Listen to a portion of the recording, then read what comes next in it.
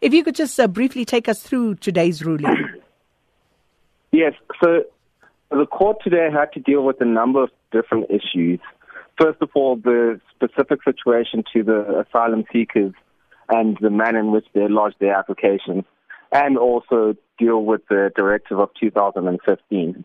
And the background to this is that there's already existing case law which clarifies that asylum seekers can apply for immigration permits. But the problem is that the immigration regulations would say that immigration permits for South Africans have to be lodged in a specific person's country of origin.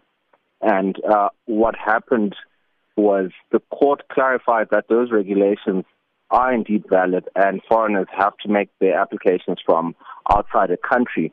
However, because asylum seekers can't go to their country, there cannot be a complete bar from them applying from within the country.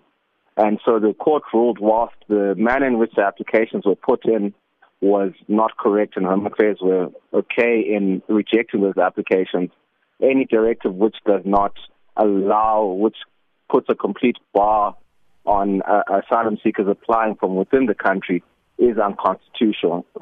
So there was a ruling which said the directive of 2015, insofar as it stops asylum seekers from applying within the country, is completely unconstitutional. And then they clarified the procedure that has to be followed for an asylum seeker to be able to apply for an immigration permit, rather. Once again, briefly, can you talk us through that procedure? Because who would they apply to and how? So there's a specific provision in the Immigration Act which deals with exemptions to specific clauses in the Immigration Act. And it's a section 34(2)(b), and it gives the minister a discretion to exempt specific applicants from specific provisions of the Immigration Act. And since there is a provision which bars foreigners from applying from inside the country, if an asylum seeker is applying from within the country, they then first have to ask for an exemption from that specific regulation before they can put in their application. And therefore, a directive which stops that application is unconstitutional. So the procedure now is that there has to be an application to the Minister of Home Affairs through his office for the exemption. Once the exemption is obtained, then the application is processed.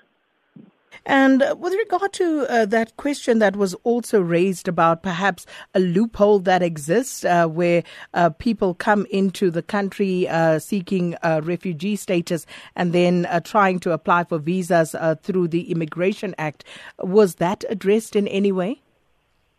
Well, I mean, ultimately the issue there is that whether you're applying from inside or outside the country, ultimately, your application has to be determined on the basis of whether or not you qualify for any specific permit.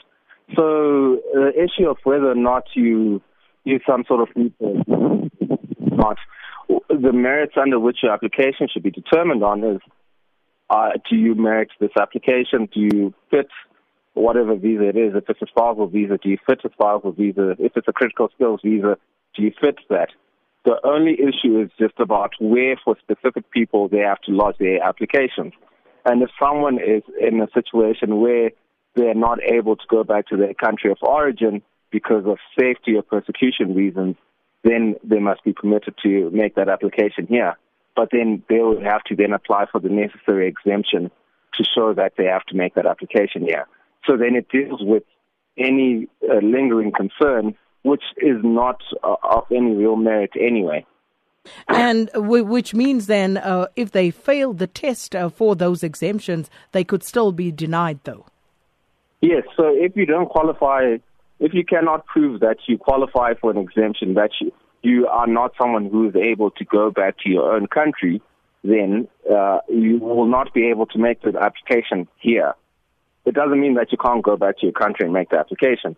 The exemption application is only determining the location under which you should be making your application, not whether or not you're barred from making your application.